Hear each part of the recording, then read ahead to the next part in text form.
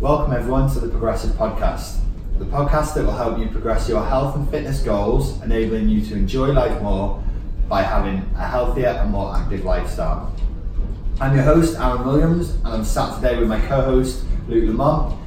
And on today's episode, we're going to talk about how to overcome 7 common health and fitness barriers.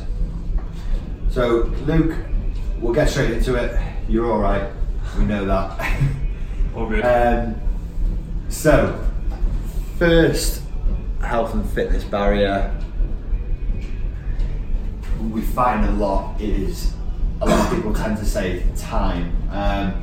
So, just elaborate on what they mean by this is a barrier within their time, and then things that come under that as well. Cool. So a lot of people find it time restrictive in terms of training, so actually getting to the gym and training, or maybe it's the food prep side of things, so they find it time restraining to be able to have that time to prepare food and meals and plan sort of what they're going to do that week or that day even.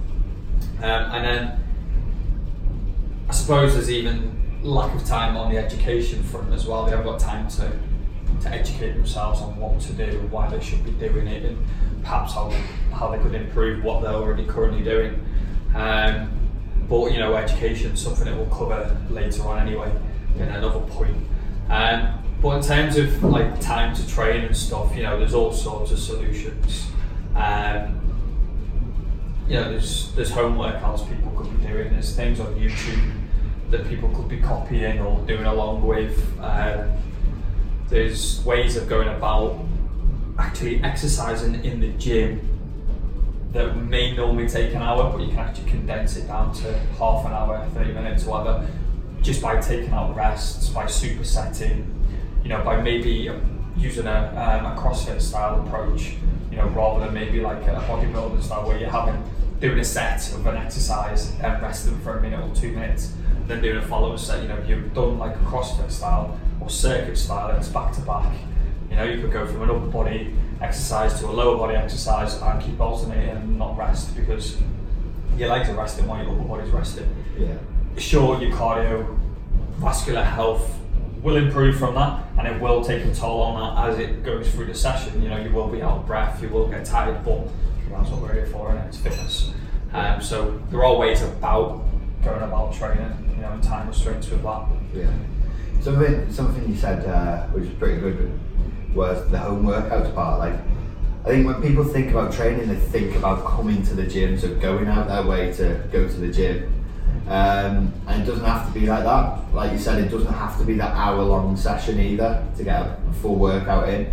It could be half an hour at home. Yeah. Just find a space at home and do like a bodyweight circuit for half an hour.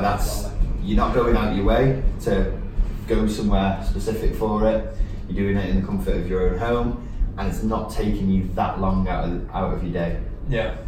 I mean, another thing as well, I suppose, when it comes into the whole thing as a sort of barrier, is like people with families, they've got kids and stuff like that. But you can always drag a kid on a power walk. I do it often. I either take my son, who's 7, on a scooter. There's been a time where he's been on his bike and I've jogged alongside him. My daughter, she's now 1, I throw her on my shoulders and just go for a 2-mile walk over on my shoulders. Yeah, it aches, but I'm alive. Do you know what I mean? There's ways around it. You can do home workouts at home, getting them involved. Again, I've done that. When Zaya was a baby, she was not even 1, she was like still. She stuck in a little chair, gave her a few toys. She just wriggled whilst me and Ellie trained. Libby was in and out doing the training session, who was 6, 7 at the time. So home workouts with families, just get people involved in it, do you know what I mean? Yeah. There's ways around it. And then when it comes to the food prep side of things as well, it's time into your health. I guess the training is as well. You're putting time aside for your health to live longer. So again, can you make 3 meals when you cook your tea? You don't have to cook individually each meal, just bulk cook. If there's a set time each week that you've got, maybe a Sunday morning or something like that, can you set aside 2 hours and do a load of cooking? or just cook twice as much in the evening, which is what I tend to do. And then the flip side to that as well, you know, I put a post out this morning on Instagram and it was like, because my diet started today, I've restricted calories quite a bit, so I'm careful on what calories I use. But today I've used packet rice, Patek's microwave rice, which for 250 grams is something like, I think it's like 400 calories, 420 calories.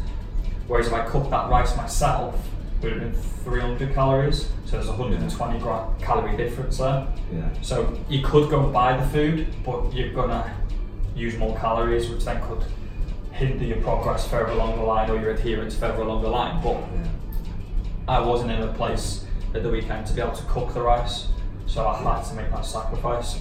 I'm sure by the end of the day I'll be making sure that I cook my rice because I'll be wanting those extra 200-300 calories. I'm going to have 2 packets today, so I'll be quite restricted with my calories, and because of that, I'll make sure that I do it. Yeah. Okay. Perfect. So we'll move on. Second barrier for a lot of people is motivation. Same again, just to elaborate more on what we mean by that. Yeah, I mean, people say that you haven't got the motivation to get started, or they haven't got the motivation to keep going even. And it's often because they haven't got the motivation to start because they know that they're not going to see instant results. And people give up after a while because they lack motivation, because they're not seeing quick enough progress or quick enough results, or even any progressive results. And I think that people have got to understand is that you're not always going to get that instant progress or instant result when it comes to health and fitness, purely because we're all created differently. We're all doing different things. You might be slightly wrong in what you're doing, you know, because obviously you're not going to be able to nail it down to a T because it's not the profession, it's not the educated background and stuff like that. It's, you know, it's our lives. We've got a better guess at it than most people because it's what we do every day. So, you know, you're going to make mistakes. And I think social media plays a big part in people's progress because they see how well other people are doing via social media, and then they compare themselves and think, fuck, what's the point? Yeah.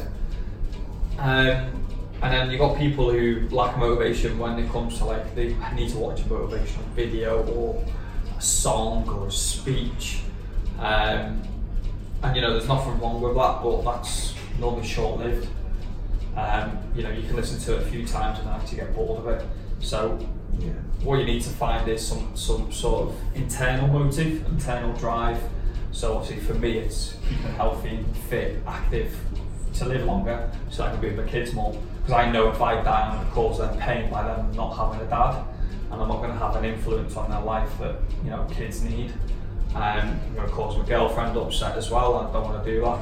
So for me to keep myself healthy, keep myself in check, to keep myself going, I need to look after what I eat, look after the way I train, and make sure that I'm looking after myself to be able to look after them.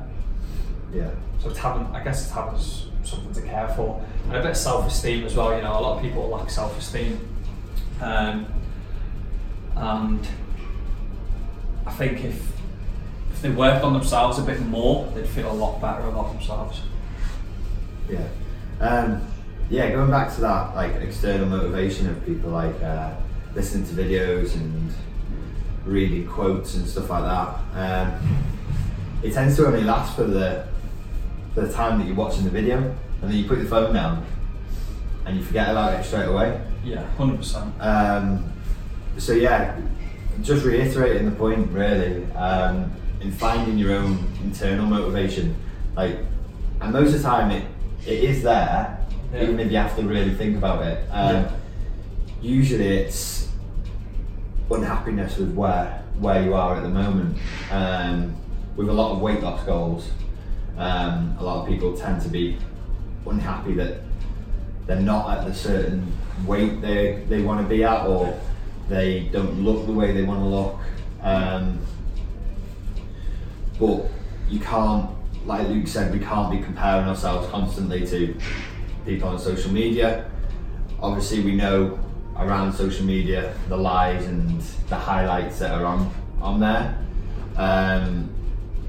So if you are struggling with finding an internal motivation, get a pen and paper, write down what your goal is, and write down a few whys for why you want to achieve that goal. What's important in your life? Yeah.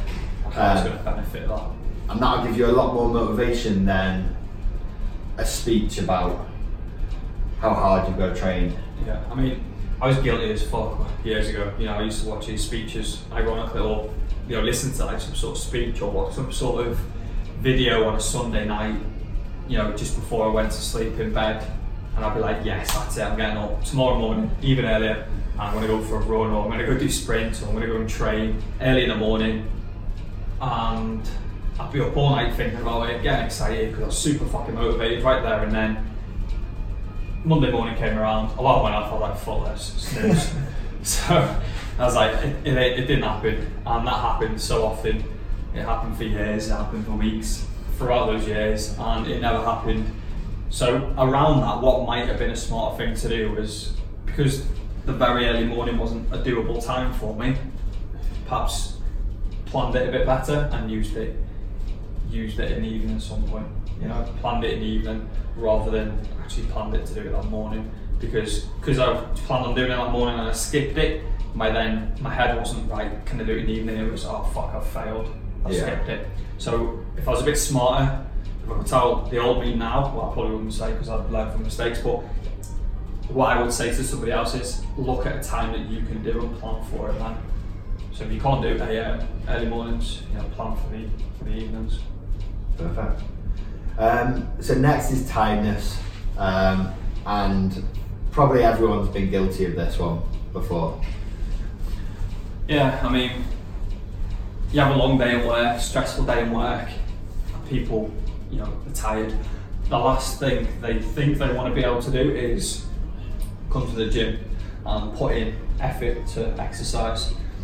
Ironically, if you do that, you'll actually feel a lot better. You probably feel a lot more energetic going home, purely because you'll have a release of endorphins, which will make you feel good, will make you feel happy, and it'll probably ease a little bit of stress.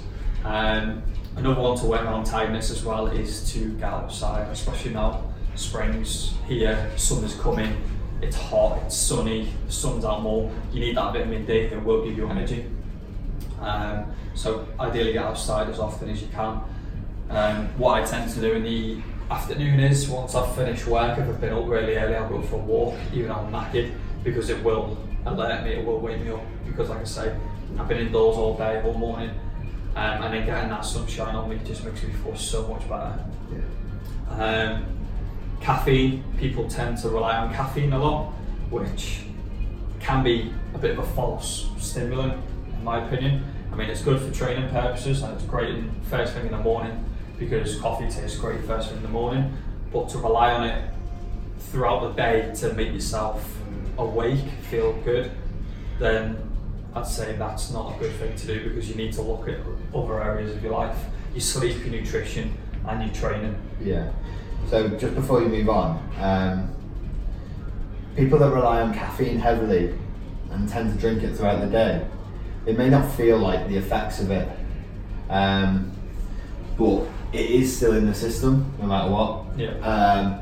So those people that, and if you're one of those people, maybe reevaluate it. If you are waking up feeling tired the next day, if you're having a coffee before you go to bed and being like, well, it doesn't affect me, I can go straight to sleep after a coffee, the caffeine's still in your system and it does affect it. It affects your sleep. It may not affect you getting to sleep, but it affects your quality of sleep while you're sleeping. So the next morning you'll wake up tired, straight back on the caffeine, and it's just a vicious circle. It just keeps going round and round and round. I tend to try and make sure that I don't have any big dose of caffeine after 2 o'clock. If I can help it, 12 o'clock. Yeah. But yeah, definitely after 2. If I can make sure I don't have any caffeine. I mean, one of the best things I've done is I used to drink 3 coffees a day alongside 3 teas a day, caffeinated tea. And one of the best things I'd done was I cut down completely. I went to decaf tea, which I might have 2 a day in the winter, 1 a day maybe in the summer, and then I'll have 1 coffee in the morning when I wake up, and that's it. That's all caffeine I get, except if I train. I'll have a caffeinated drink before a train, but the training will kind of undo that, if you like, because of the training. You'll have that, you'll use that energy. Like Aaron says, it'll still be in your system, but it will be a lower sort of impact on you because you've trained. So again, yeah, cut off times, you want 6 to 8 hours ideally. But I was speaking to a client of mine who's Greek, and that's important because they drink coffee heavily.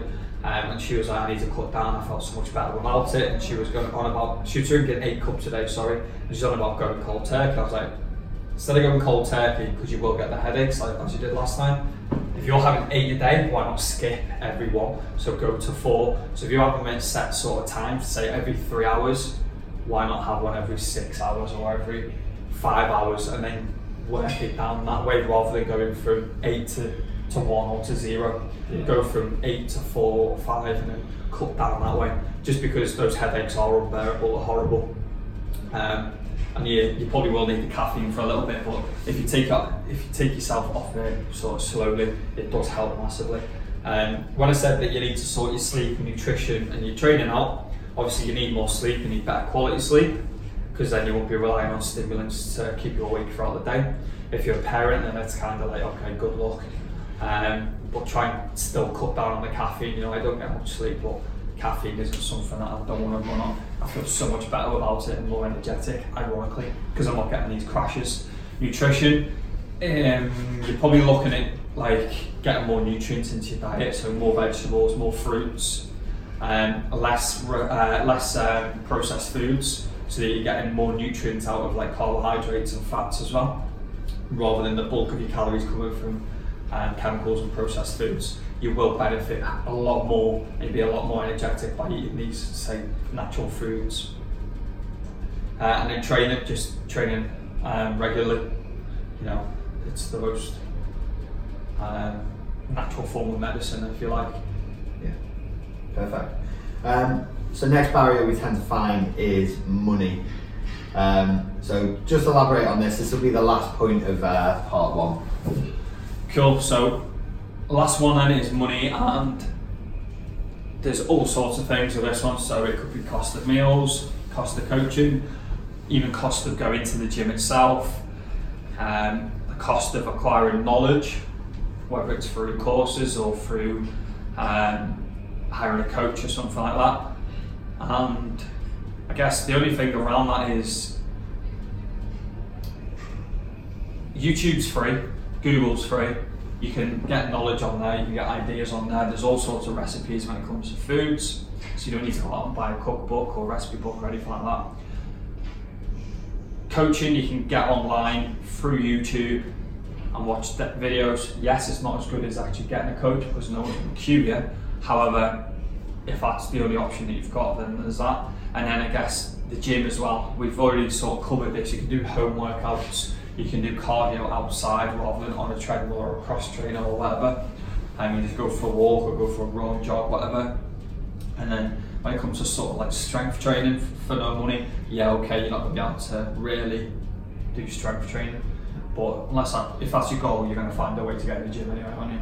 Yeah. But in terms of keeping fit, maybe toning up a bit, losing a bit of fat, you can do that at home through body workouts.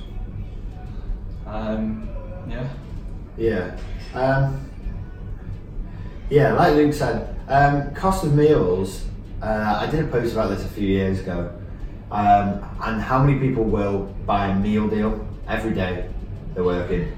So £3 meal deal every day they're working, and for that money you could make triple the amount of meals if you were just to prepare them beforehand. Yeah. You can make triple the amount of meals than you could have with the meal deals.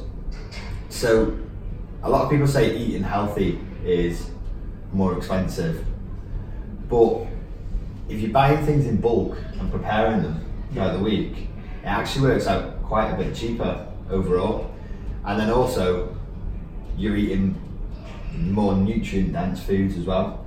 Like Luke said, YouTube, Google, Instagram's free. there's so much information out there that you can get free of charge. And then in terms of the gym, if you are looking at strength training, there's a lot of budget gyms now which aren't that much a month. You can look at around 20, even lower for some places, around £20 a month for a gym that has got a lot of equipment in, so you can do your strength training as well. Yeah. I mean, a lot of it comes down to what you really want. You know, if somebody really wants to buy a new car, they're going to find a way of buying a new car. If somebody really wants to go on holiday, they're going to find a way to go on holiday. And the same with like new clothes and stuff like that and nights out. People can afford these things, and they find a way to afford these things because they really want to be able to do these things. You know, the same with eating healthier foods, the same with sort of getting a coach, the same with sort of training. You know, if you really want to do it, you'll find a way. You know, in the past, I've known people to give up paying their Sky bill each month in order to have PT. Not with me personally, but with a PT that I know. And it's about what you really want, and it comes down again to your motivation, your internal drive, and why you really want it. You know, if you've got a health problem, a severe health problem, like maybe you've got heart disease or I don't know, maybe you're diabetic or something like that, and you need to sort that out. What's going to be more important, your health or say going on holiday? You know, weigh up the two options. Sure, holidays are short-term, release, fix. A lot of people say they need a holiday. Do you really? Probably not. I'm guilty of saying I need one. Don't actually need one. But do you need that health? Yeah, you absolutely do. So again, it's sort of weighing up the pros and cons of each, and one's an immediate return, one's a long-term return, and I'd always go for the long-term return over the immediate return if it's going to be more health beneficial my way. Perfect. Right guys, that is everything for part one. We're going to finish the other 3 points that we've got on next week's episode. So be sure to come back next week and listen to part 2. So thank you for listening, and remember, make being progressive a habit.